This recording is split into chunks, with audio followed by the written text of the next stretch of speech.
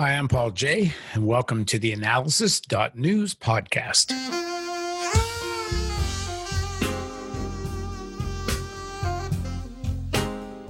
With millions still unemployed in the United States and COVID cases spiking across the country, it's going to take some time before the economy returns to whatever normal is going to look like. The American government's extension of unemployment payments ends at the end of July, and the Republicans are complaining that workers would rather sit at home with their government checks than try to go to work. In other words, risk their lives to get the economy going, while the investor class, with the Fed's support, cashes in no matter what. In Europe, Germany has been praised for finally coming around to the need for government stimulus during a recession. The German investor class has made austerity practically a religion. But is its current stimulus actually such a big break with the past? How long will this revolution in policy, as the massive finance company Blackrock calls it, last? Talking about the stimulus funds. The pandemic is far from over, yet there is already talk of inflation down the line and eventually the need for austerity. Now joining us is Heiner Flassbeck. He became the state secretary or vice minister in the federal German Ministry of Finance from 1998 to 1999, where he was responsible for international affairs, the EU, and relations with the IMF. Flassbeck worked for the United Nations agency UNCTAD in Geneva from 2000 on, and from 2003 to 2012, he was the director of the Division on Globalization and Development Strategies.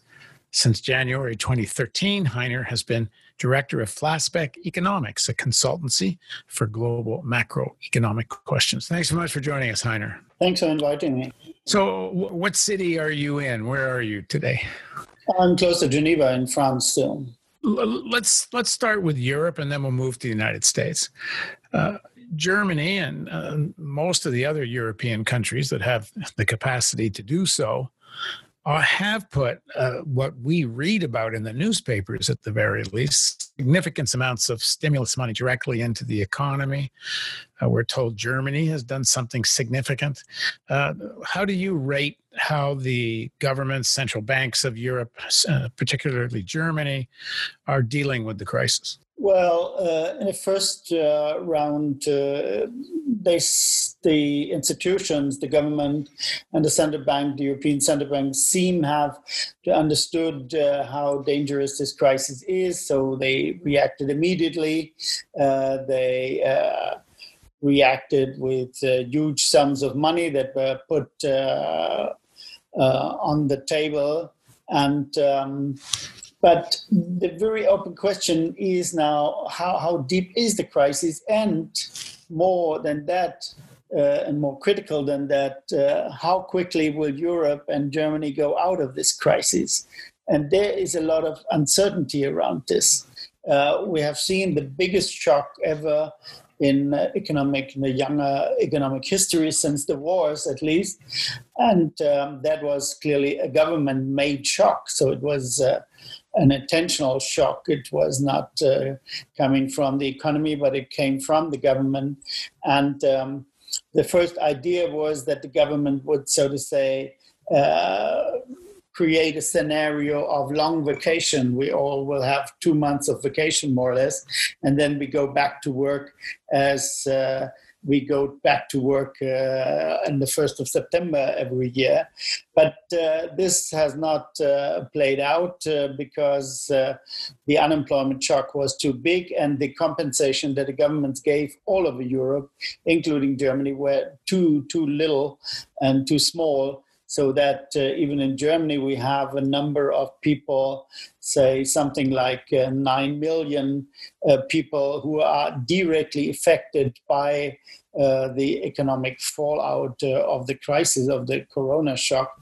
And this is quite something. This is 20% of the whole employed population.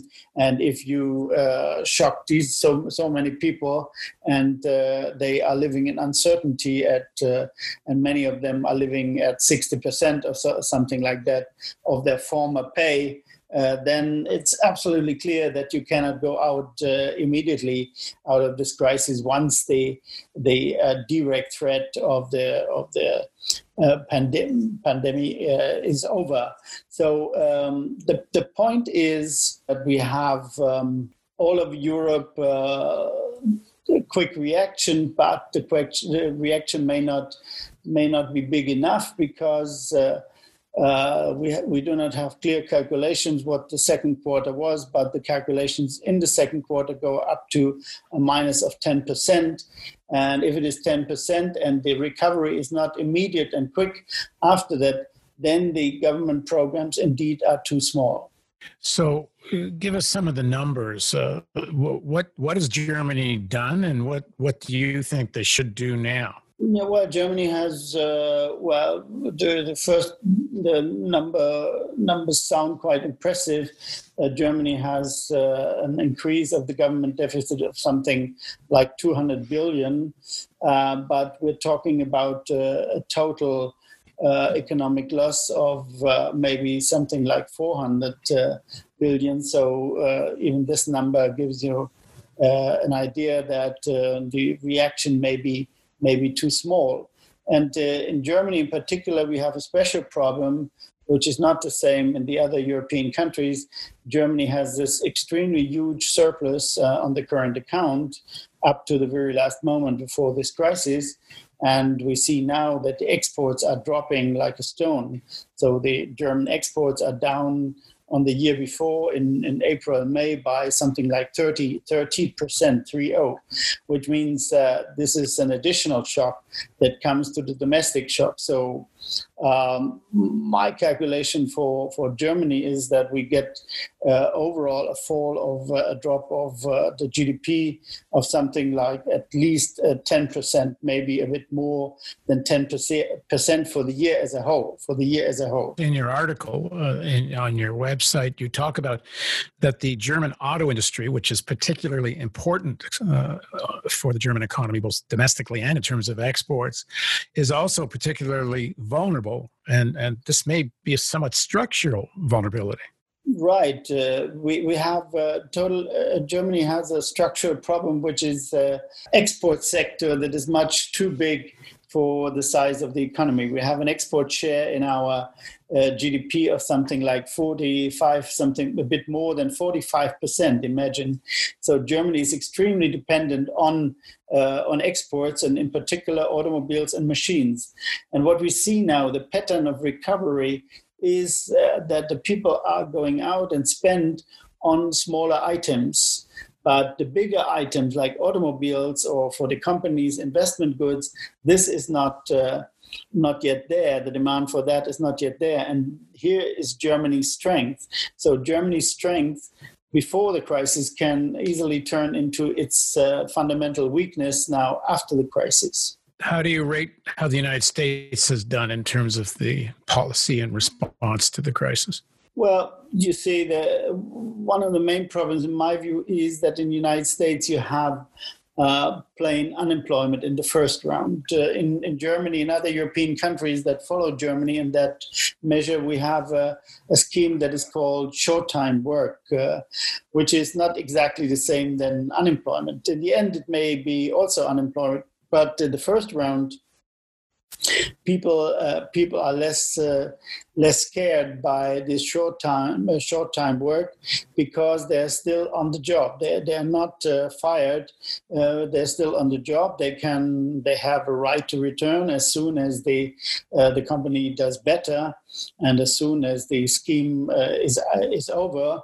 And so the situation is a bit different than in the United States. In the United States, I think the biggest shock was this enormous numbers of unemployed people that we have seen. The number of registrations for unemployment were absolutely dramatic, and I think this sent shockwaves through the whole economy, and the government obviously is not able to respond to that. The first reaction was also okay. But I haven't seen consistent plans for what is happening in the United States if the recovery does not come as most people expect. Well, every indication is that it's not going to for much of the country. California is under lockdown again. Yeah. Texas, Florida, some very major states. And New York is a little better off, but now they're talking about how does New York keep its numbers low when so much else of the country is spiking. There's just so much travel to New York, and both people leaving and coming back and people visiting. And then you hit the fall when it gets cold in winter and people head inside. The second wave is what people are talking about, or even just the more intense period of the first wave.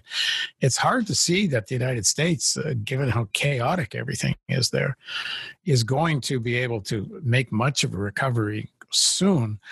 But ironically, I don't know if ironic's the right word, China actually does seem to be making a significant recovery, and the economy seems to be opening up significantly. Well, I guess we'll see if there's any significant new spiking there.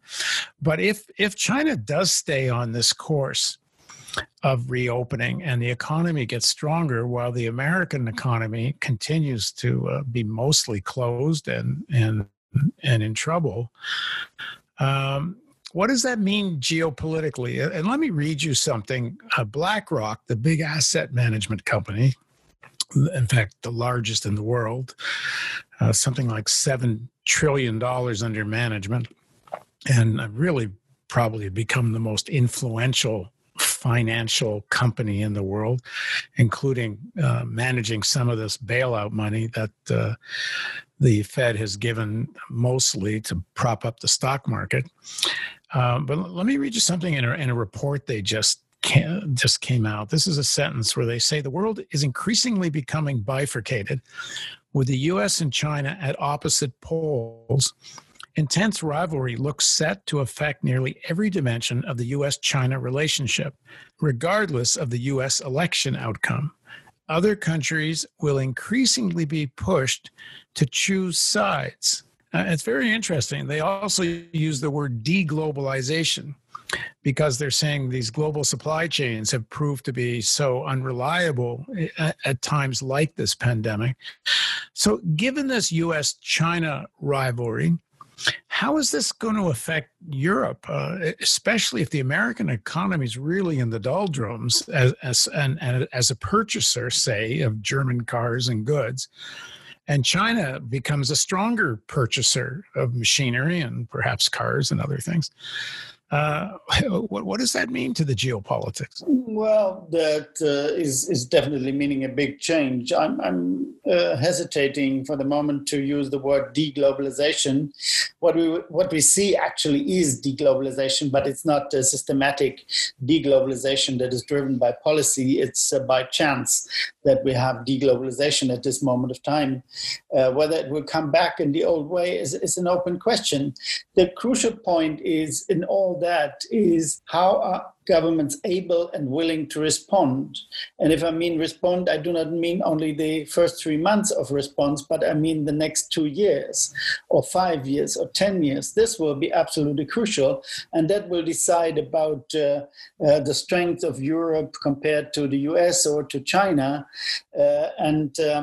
Let me explain that for a minute. The point is that the U.S. with the election coming up is obviously unable to react very strongly and effectively at this moment of time. Europe has reacted to a certain extent, but there is a lot of infight. There's a lot of horse trading now about the 700 billion that were proved to be paid to the most affected region. So now they're discussing what is most affected region and so on.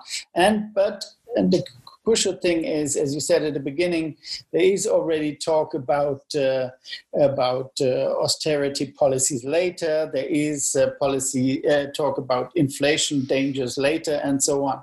So, and there is a great uncertainty about European politics. It is nearly as big as in the United States, because many people in Europe have not understood what this shock really means and how to live with it over the years.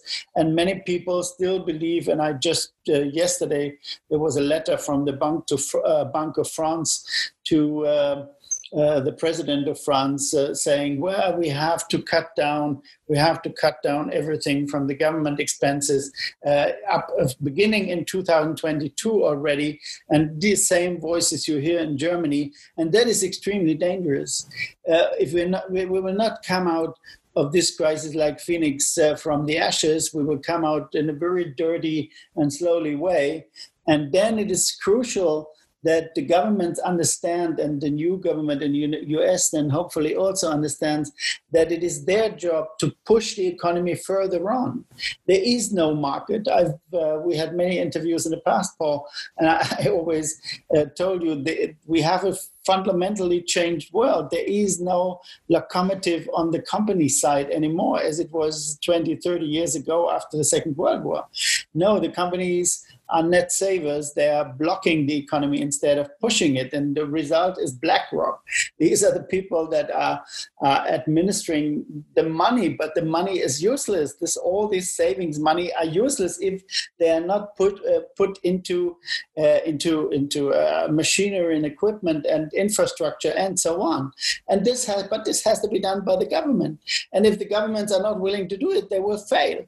And I'm sure China will be willing to do it. You see, this is the big difference. In the last 10 years, even, US was more willing to do it than Europe. Now it's a very open question whether the US will have a functioning government at all. I'm not sure. But in Europe, there is the biggest problem is to overcome the prejudice about government debt and the dangers, the perceived dangers of government debt and so on.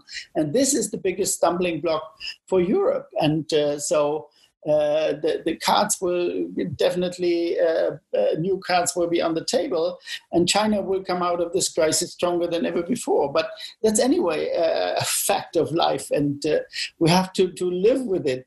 China will be the strongest economy in 10 years' time in the world, and nobody can do anything against it. It's not reasonable to do anything against it, because it is absolutely reasonable to cooperate with the Chinese and to try to make the best out of this fact, and not to go into infighting like UK now does with Huawei and all these silly things. Well, I don't think anyone can accuse the United States of being reasonable about the decline of their empire. So I wouldn't expect much reasonableness about it. Here's a little more of that memo from our document from Blackrock. After they say other countries will increasingly be pushed to choose sides between the US and China, it goes on to say decoupling, which they mean decoupling of the US and Chinese economies. Decoupling is focused on, but not limited to, the technology sector. This means investors need exposure to both markets, which of course is how they always play. They'll invest in China and the US and see if they can take advantage even of the rivalry. This means investors need exposure to both markets, especially as the center of gravity of global growth is moving to Asia, as the shifting center of gravity chart shows, and they have a chart here.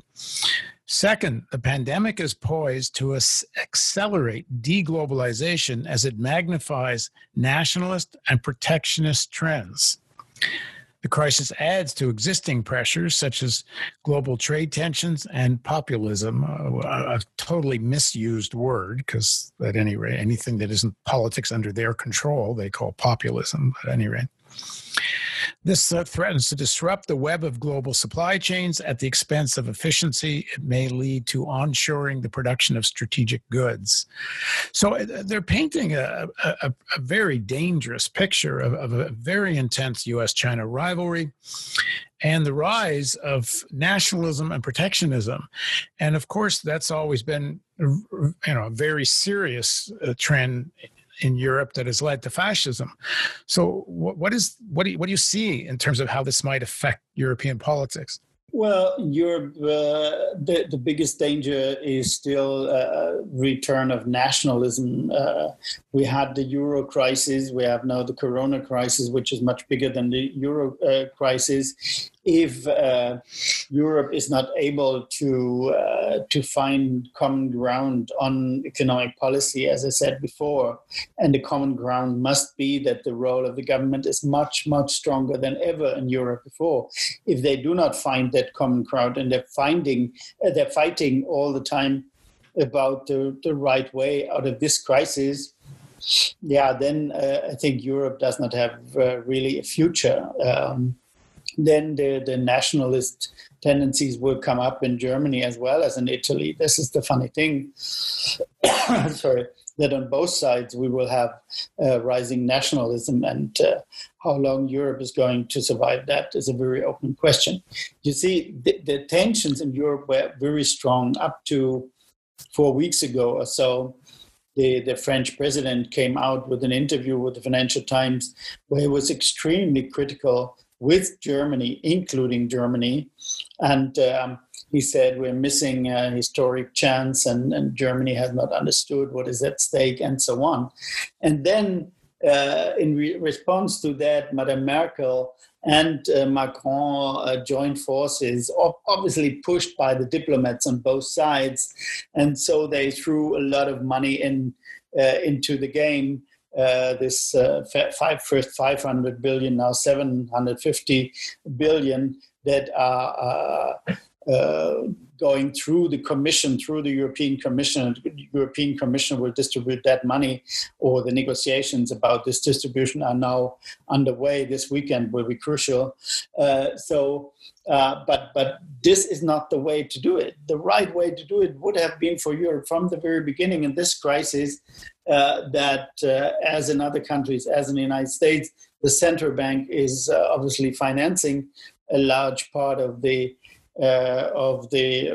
government funds that are used to fight the crisis.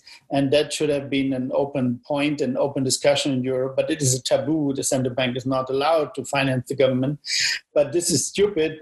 If from the very beginning, the European Central Bank would have said, we're financing Italy as well as we're financing Germany, then every country could have done what is absolutely necessary to fight this corona shock. Now, as I said, there's a lot of horse trading, and this horse trading may go on for another 3 months. And this will really disturb the European mood that was brought up by Merkel and Macron for a second or for a minute. There is not really a strategic answer of Europe to this crisis in a year or two. People are sticking to the old treaties, the Maastricht Treaty that lays down these silly things, all these silly things that I'm talking about, that central bank is not allowed to finance the government even in such a situation, that the limits to government debt are clearly set at 60% of GDP, which is really stupid after this crisis, because we will all be far beyond this. France will be at 120%, Germany will be at 100%, Italy will be at 160%. So it's absolutely crazy to talk about returning to something like 60%. And I do not see at the moment that there is a figure, a leader in Europe who could jump over this and say, no, we need a new game, a totally new view of the world, so to regain European strength. And that is why, in my view, Europe will be weak, and the US will also, I think, whoever becomes president will be also weak for a long time.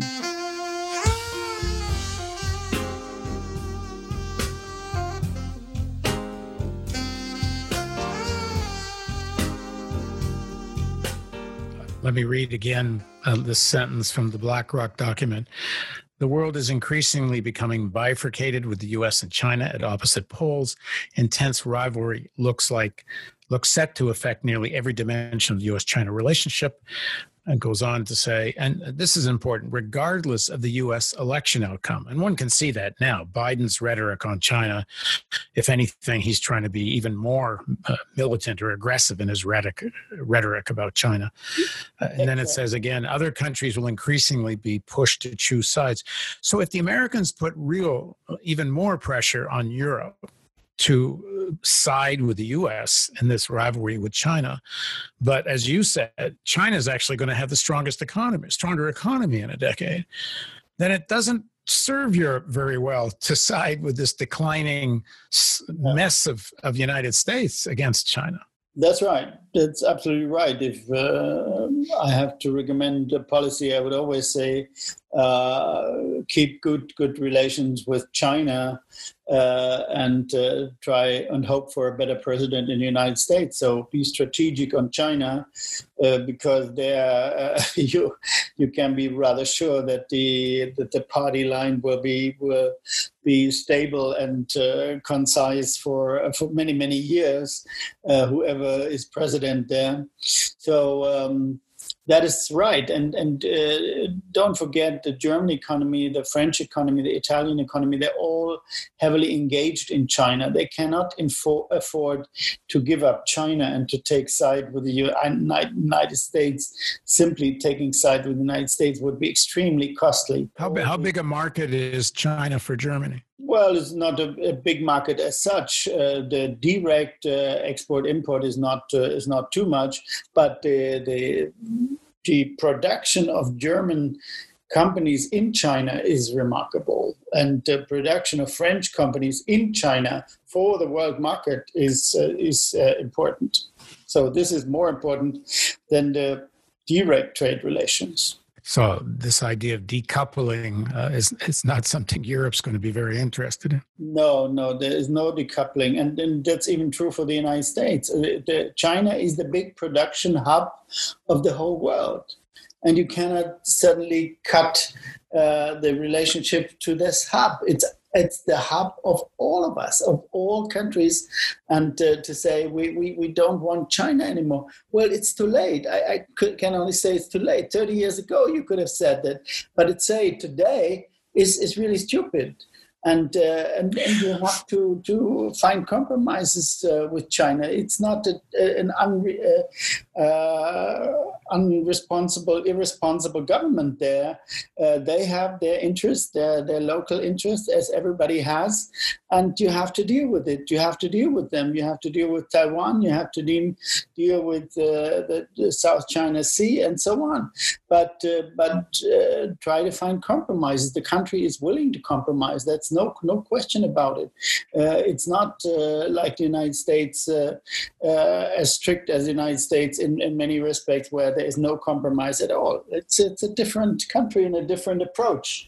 It's an Asian approach, which means talk to the people and try to convince them. Well, as we know, Trump just announced that the United States won't recognize any sovereignty of China over the South China Sea whatsoever, as recognizing the rights of Philippines and some of the other countries there.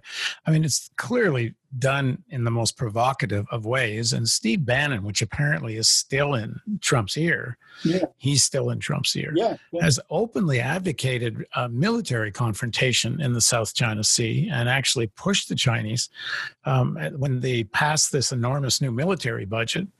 Almost really, it was 700 billion or 800 billion, but it was really over $1 trillion. When the Secretary of Defense was asked to justify the reasons in Congress for such a large budget, his answers were there's 3 reasons: China, China, and China.